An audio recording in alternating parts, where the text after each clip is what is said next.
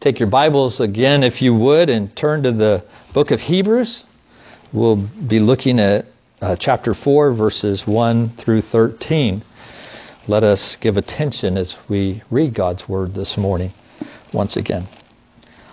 Therefore, while the promise of entering His rest still stands, let us fear lest any of you should seem to have failed to reach it. For good news came to us just as to them. But the message they heard did not benefit them because they were not united by faith with those who listen. For we who have believed enter that rest, as He has said, "As I swore in my wrath, they shall not enter my rest."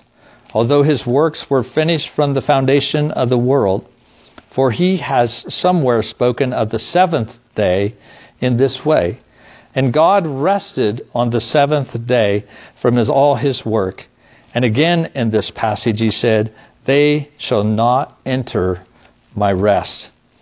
Since therefore it remains for some to enter it, and those who formerly received the good news failed to enter because of disobedience, again He appoints a certain day, today, saying through David so long afterward in the words already quoted, "Today, if you hear His voice, do not harden your hearts." For as Joshua had given them rest, God would not have spoken of another day later on. So then there remains a Sabbath rest for the people of God. For whoever has entered God's rest has also rested from his works, as God did from His. Let us therefore strive to enter that rest, so that no one may fall by the same sort of disobedience. For the word of God is living and active, sharper than any two-edged sword, piercing to the division of soul and of spirit, of joints and of marrow, and discerning the thoughts and intentions of the heart. And no creature is hidden from His sight, but all are naked and exposed to the eyes of Him to whom we must give an account. Amen. Let's bow this morning. Let's pray. Our Father, we thank You so much, Lord, that we could gather today. Lord, we always need to hear from You. God, we always need You to speak to us. We are a people who oftentimes forget. It's amazing how many times your word says remember, and You point us back to those things that we have said.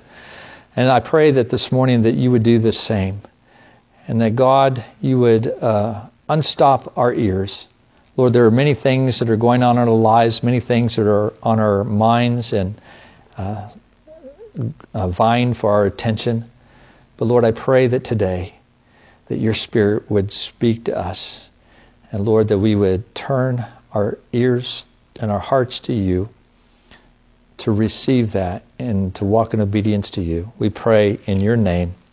Amen.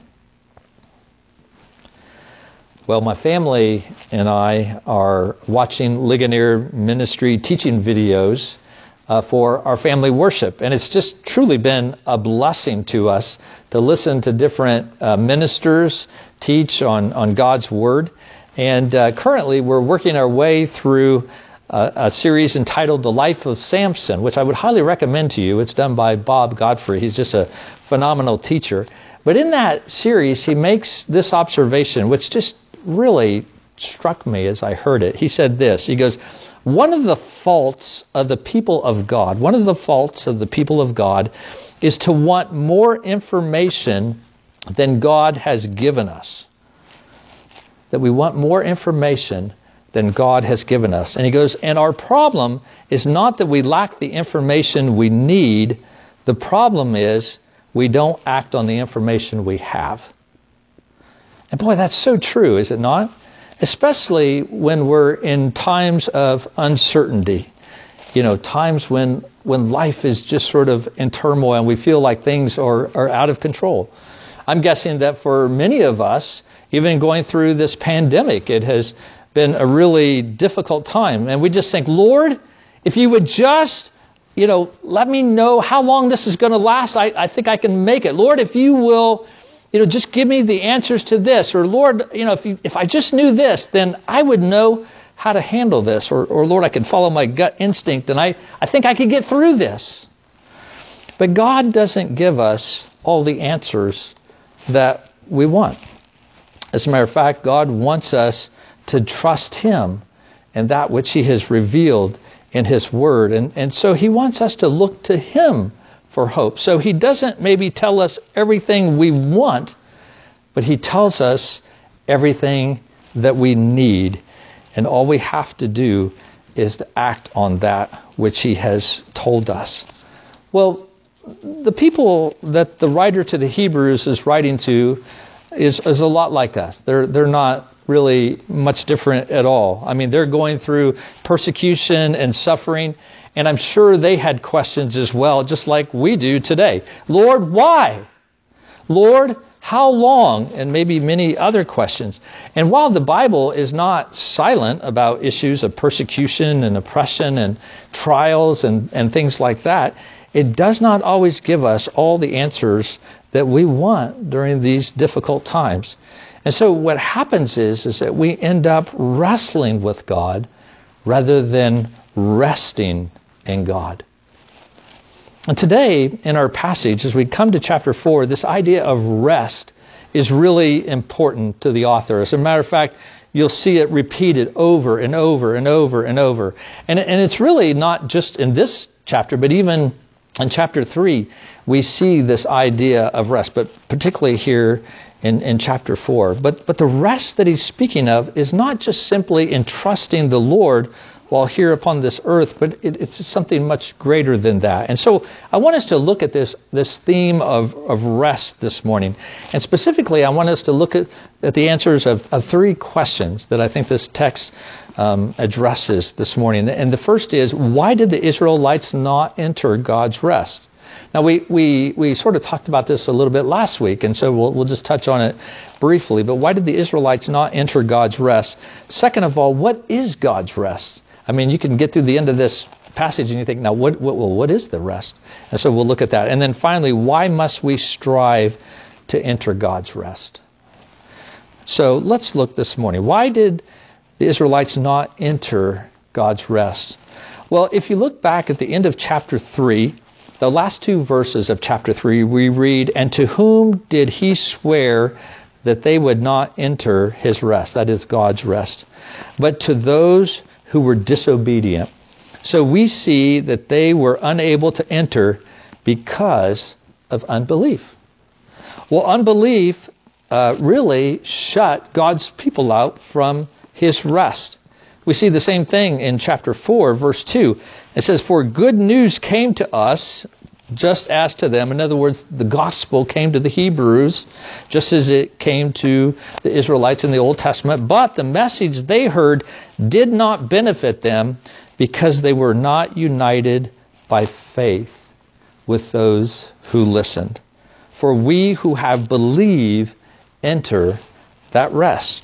So he's saying to these Hebrews, your troubles is not what you think it is. You think that the troubles that you're having in your life is persecution and it is opposition. But I'm here to tell you that really your trouble is unbelief. You see, unbelief is the root of all of our troubles in this life. Without exception. Unbelief is the root of all of our troubles in this life without exception. I mean, just think about Jesus. What were the words He spoke to His disciples over and over and over, situation after situation, where the circumstances where they found themselves seemed to be beyond their control, and they had no answer for what it was that they were facing. What did Jesus say to them? "Oh, you of little faith," right? He would say to them.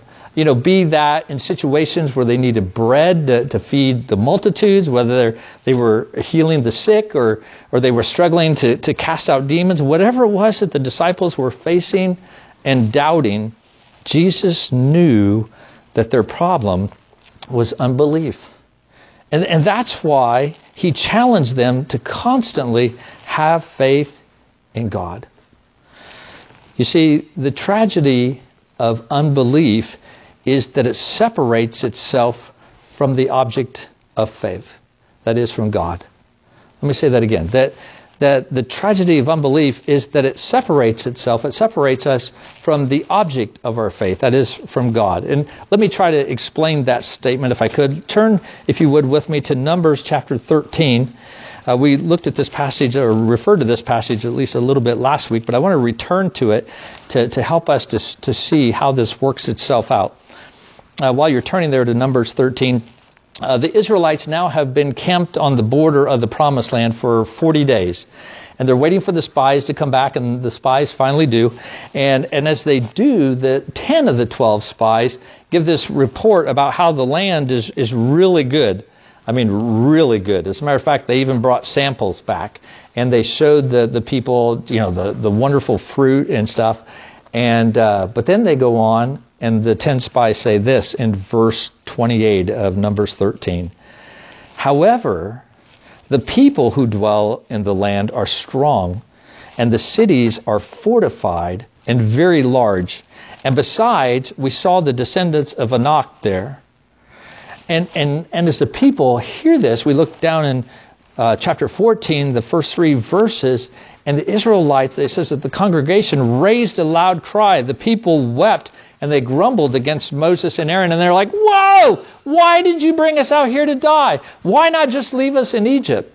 Because, see, God had promised that he was going to bring his people into the Promised Land, and now they knew that wasn't going to happen. Why? Because of the report of these spies. The circumstances were stuff that it was not going to happen. And so the 10 spies and the Israelites acted in unbelief. And see, that's what unbelief does. Unbelief in God takes our focus off of him as the object of our faith. Whenever we refer to faith, sometimes people that are not Christians, when they're talking about the Christian faith, will refer to faith as a blind faith. And oftentimes that's what people think. You're just having faith in faith. But that's not true for the Christian. For the Christian, there is an object of our faith, and that is God. We have faith in God. We trust because of the character of God, because of who he is. But when there is unbelief, even in the life of the believer, it separates us from that object. Our eyes are no longer upon God himself, but instead it reduces our focus to the circumstances that are all around us. And so unbelief separates itself from the object of faith. Now, take that and contrast that with the faith of Caleb and Joshua. Caleb hears the report of these 10 spies and the nation of Israel. They're just crying out, weeping, "Oh, Lord!" And Caleb, his response, if you look at chapter 13, verse 30, he's like, "Hey, let's go take the land. We can occupy it." And he says, "For we are well able to overcome it." Now, you might think he just thinks a lot about his military capability, but that's not true. If you look down in chapter 14, verse 8, you see really where his hope is. If the Lord delights in us, he will bring us into this land and give it to us. You see, for Caleb, his focus was on the object of his faith. And so what it did was it caused him to take his eyes off his circumstances and to focus upon the object of his faith. And that's the difference between unbelief and faith. But the congregation wasn't there, and they responded in unbelief. As a matter of fact, they were going to stone Moses and Aaron and Joshua and Caleb, but the Lord intervened on behalf of them. But see, brothers and sisters, because of this whole dynamic of unbelief, that's why we cannot too often tell ourselves that the great issue of faith is not its quality, but its object. I mean, too often we're guilty of thinking that we are struggling because our faith is too weak or our faith is too small. And maybe you have found yourself, and I mean, how often probably that would be a better way to ask, how often have we found ourselves asking things like, "Lord, Why am I wrestling in my faith? Why am I struggling?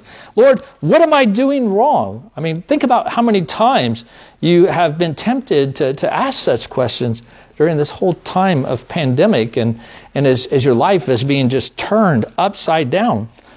But the reality is, it's not the quality of our faith, but it's the fact that we have lost the object of our faith. You see, faith looks outward. It does not look inward. And where we might be tempted to look inward and to say, what's wrong with me? Really, faith drives us outward to look and to see who our God is. So it is in those circumstances that the Lord comes to us in the midst of these circumstances, and He says, consider me. See who I am, the one in whom your faith resides. And that's what the writer of Hebrews is seeking to do to his congregation, is for them to keep their eyes upon the Lord. Because of the Israelites' unbelief, they didn't enter into God's rest. They were excluded from it. Unbelief in God, that is His character, unbelief in His promises. They began to doubt God's goodness, like Satan did in the garden with Adam and Eve, questioning God's character, and even questioning His promises as well. I believe there are many Christians today, and I'll say especially amongst young people, but that's not really exclusively amongst young people. I'll explain in a minute why I say that. But that question God's character and promises because God does not do for them what they think He should do. That they come to God with expectations that He doesn't meet, or He doesn't meet it the way that they think He should, and so they write Him off. And I don't think that that's a problem just with youth. Like I said, I don't think it's exclusive to youth. But I see that many young people have grown up in a church where the church has sought to grow, to have more people come. And so many churches have sought to put the focus upon how we can meet the needs of the congregation. And unfortunately, I think in the modern day American church, we have even changed the gospel message to fit that as well. And so when many people, young people, come to faith in Jesus Christ, they come at it from the perspective that God is here for their sake. He is here to bless them. He is there to meet their needs. And so they think that it's all about me, even the gospel. Rather than seeing what God is doing is seeking to bring glory to Himself. Does that bless us? Amen, it does. God has blessed His people tremendously, but it's not all about us. And see, what is at the heart of the covenant promise that God made to Abraham? I mean, what's that golden thread that sort of runs throughout Scripture from Genesis to Revelation? Is it not where God says, I will be your God and you will be my people? God on oath commits Himself to His people, but not as their slave, but as their God. But unbelief questions the character of God often and doubts the promises of God. And so the writer is saying to these Hebrew Christians, unbelief is your problem. And maybe we need to hear that today. Maybe we are struggling with particular issues in our lives. Maybe we're wrestling with questions. And we need to be reminded to have faith in God. Not just to have faith, but to have faith in the object of your faith. And that is in God. God who has revealed Himself to us. God who is the triune God. God who is the covenant-making God and the covenant-keeping God. The faithful God who has proven Himself over and over and over to His people. God does not lie, but is faithful to His promises. So He calls us to place our faith in Him, to focus on Him as the object of our faith. And so that's the first thing that we see. The second question we want to look at is what is this rest that the writer of Hebrews is talking about? Now I'm going to go ahead and just give you the answer, but then we'll unpack it a little bit and talk about it. God's rest is His present reign of glory and grace in heaven. That's it. It's his present, his current reign, his current rule of glory and grace in heaven. Now, the writer to the Hebrews, he talks about what it's not and what it is a little bit more to sort of unpack this for us. But first of all, what it's not, we know that the rest that God promises his people is still available today. Look at verse 1. It says, therefore, while the promise of entering his rest still stands. In other words, it's still available. It's still a thing, that God promises rest to his people. So what that means is, for these Hebrew Christians, as they think back, that what God was promising to the Israelites in the promised land was really not the end all of God's rest.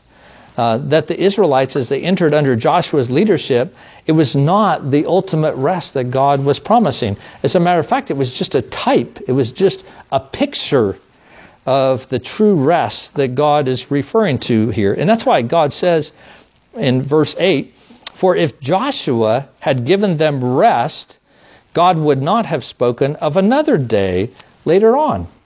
That there is another rest that's going to come. And so God's purpose for his people was, not just to give them a little bit of real estate in the promised land.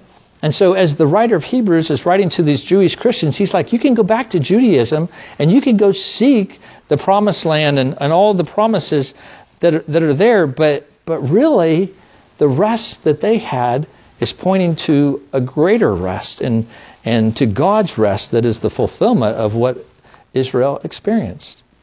And I think for Christians, even for us, we need to be reminded of this, that our rest is not on this earth. It's not something that we will find completely here upon this earth. Our hearts yearn for these things, do they not? Do we not seek a sense of peace, a sense of rightness, a sense of shalom, in which everything in our life just fits together perfectly, right? And I think we spend a lot of time trying to make that happen. We reorganize our schedules. It's like, well, if I can just figure out how to parent correctly, or if I can just get my finances under control, or if I can just do this or that, then life will be as it should be. But the reality is that we will never ever experience that rest completely while we were here upon this earth. So what is the rest that he's talking about? Well, look at verses 3 and 4. And actually the writer to the Hebrews gives another Old Testament reference, which sort of explains his definition of God's rest. He says, for we who have believed enter that rest, as he has said, as I swore in my wrath, they shall not enter my rest. Although his works were finished from the foundation of the world, verse 4, for he has somewhere spoken of the seventh day in this way, and God rested on the seventh day from all his works. Now, the citation that he has here is from the creation account back at the beginning of Genesis, Genesis 2, verse 2. And on the seventh day, God finished his work that he had done, and he rested on the seventh day from all his work that he has done. You see, the point here is that the rest that God offers us in salvation is the same rest that he took at the completion of creation. Let me see if I can explain that. In Genesis 1, God labored for 6 days and rested on the seventh day. We know that.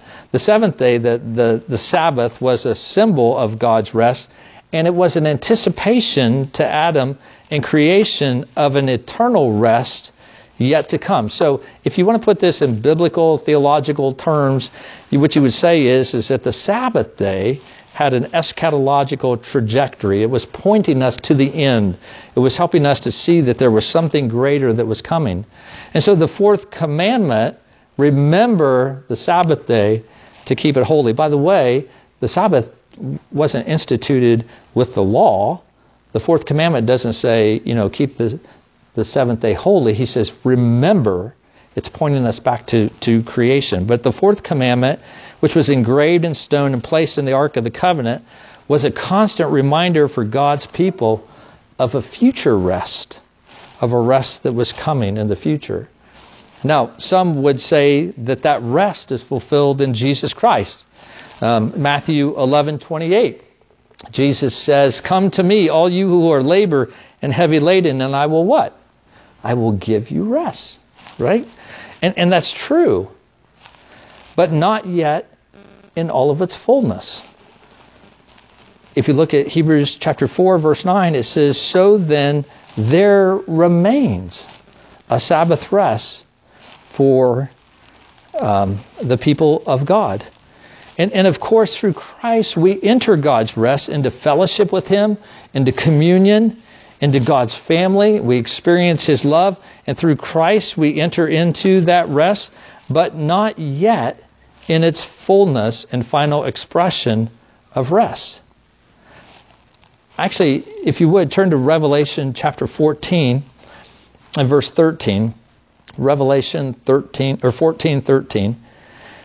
And as you turn there, let me just say that full and that final rest of God really awaits us in the final consummation of all things at the end of time. Revelation 14:13 says, and I heard a voice from heaven saying, write this, blessed are the dead who die in the Lord from now on. Blessed indeed, says the Spirit, that they may what? Rest from their labor. You see, God's rest is yet to come. We do see a fulfillment of this in Christ to some degree, but one day God will wipe every tear from our eyes. Death will be no more. No more heart attacks, no more cancer, no more COVID-19. It'll be a time when there will be no mourning, but not yet. Now we still battle with indwelling sin. We still struggle with the flesh and the devil and the world. You know, our faith is being tested. It ebbs and it flows and it rises and it falls.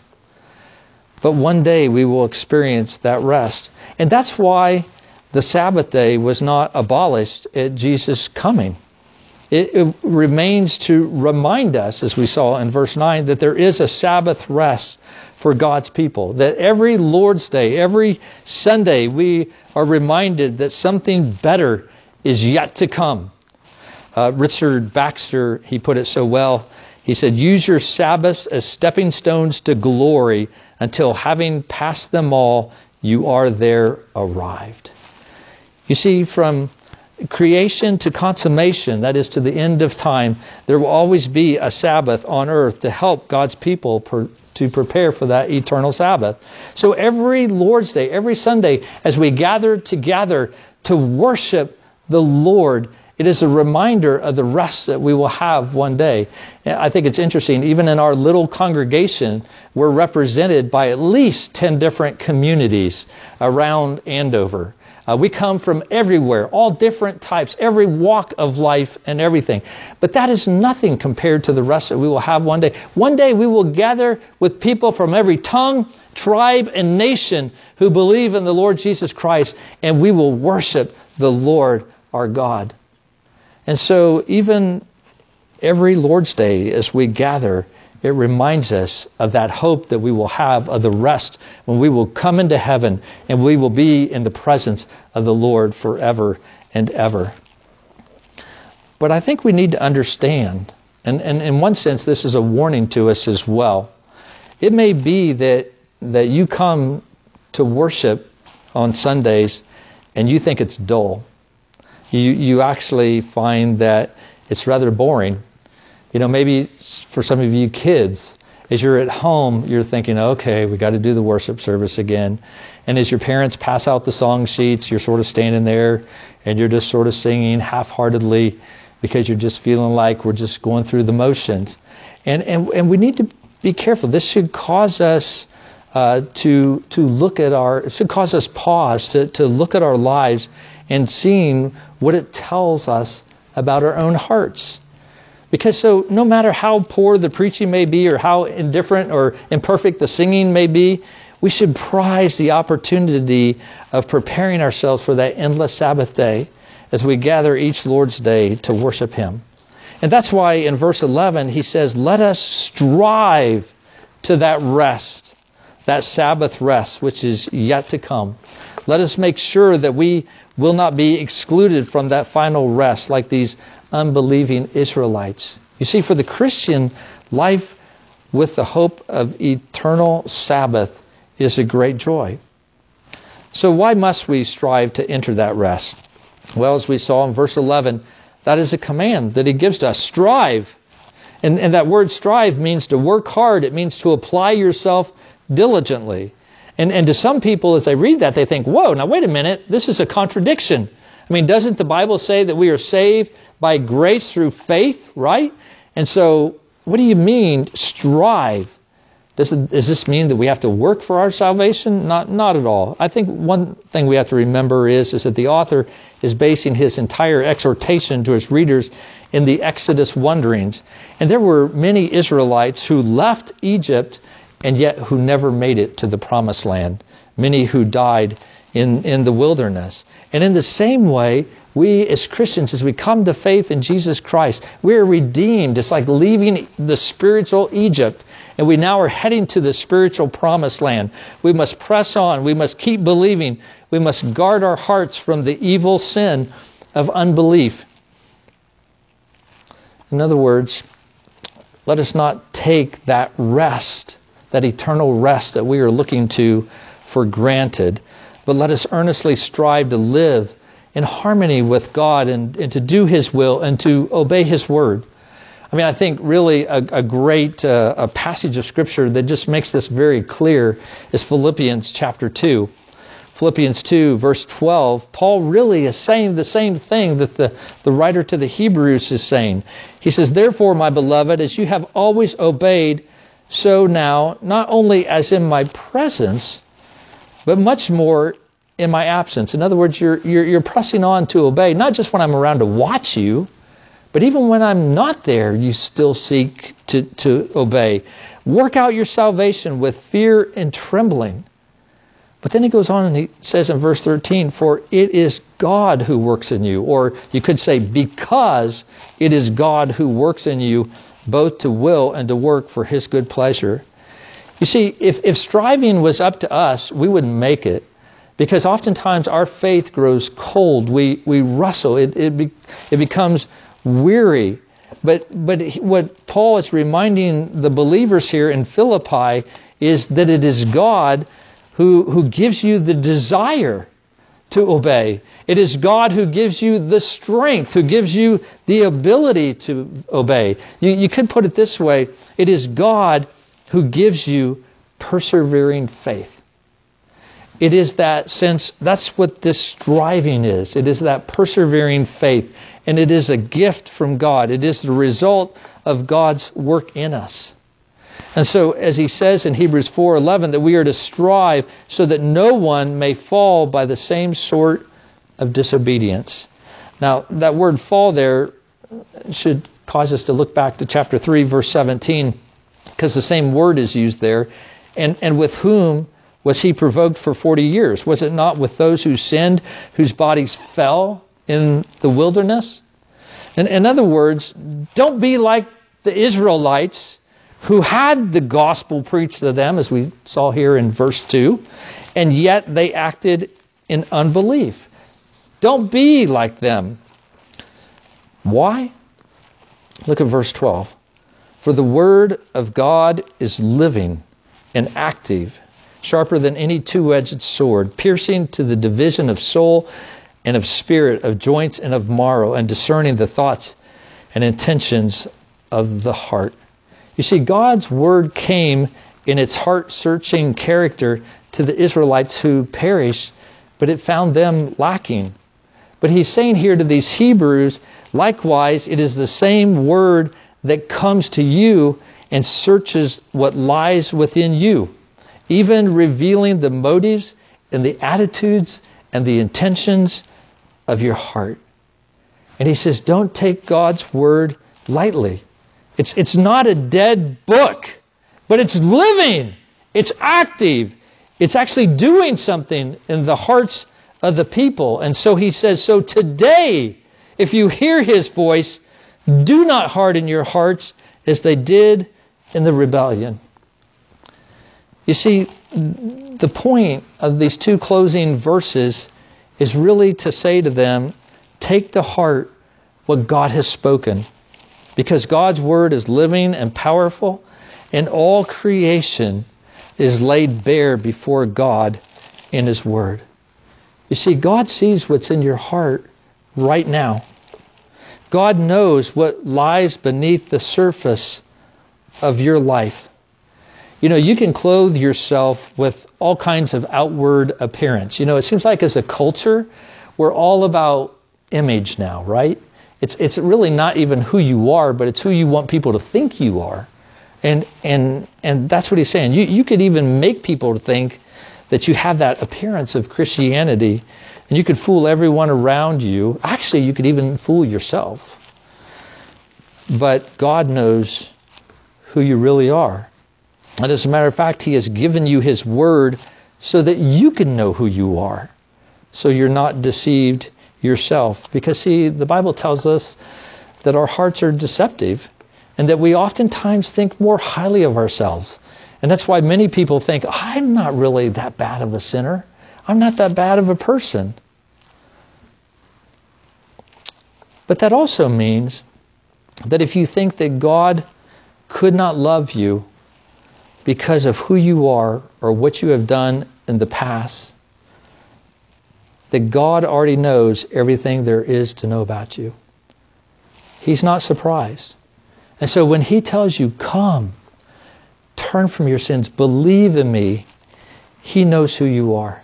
He expects you to come to Him as you are.